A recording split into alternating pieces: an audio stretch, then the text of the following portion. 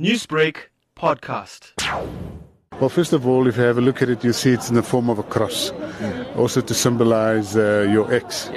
And what we have here is basically the hub of operation. Besides being in contact with, obviously, all of our 9 provincial operation centres where we have similar setup like this, we also have key contact with other stakeholders. If you go around there, you'll see there's some tags or some labels. There's some frontline people that would just answer calls and redirect them.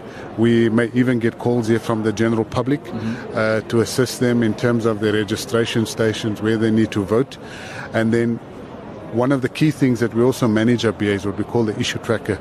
So we have political parties all around here.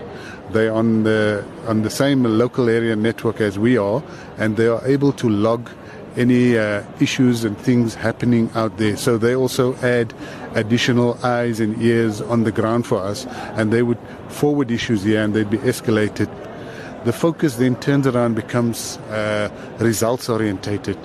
Then we will be lending support and monitoring the results capturing process, which happens at local offices. And as soon as it's captured and scanned at the local office, it will become available in the centre, not only to us operationally, but also to the political parties. So political parties may, for example, say, hey, this is not the result that I think it was captured, or it's captured incorrectly, or something to that effect. We would be able to investigate here. Tough task ahead. I mean, it's an unprecedented ballot with the record number of parties contesting, and each party is going to be given due attention to stay in line with the free and fair electoral processes. I have to ask, what's the game plan going forward for that? Well, yeah, no, certainly. I think the length of the ballot obviously would lengthen the process and increase the challenge. But we've had this previously. If we go any further, maybe in the foreseeable future, you may end up having a result slip having 3 pages.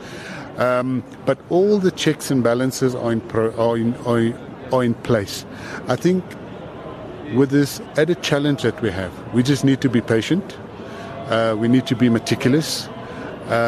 There is really no rush. We have 7 days within which to declare the results. Historically, however, we've been successful in having the results finalized by the 3rd day. There is nothing to suggest that will be any different. However, we just need to know that we have that time available to ourselves as well. Newsbreak, Lotus FM, powered by SABC News.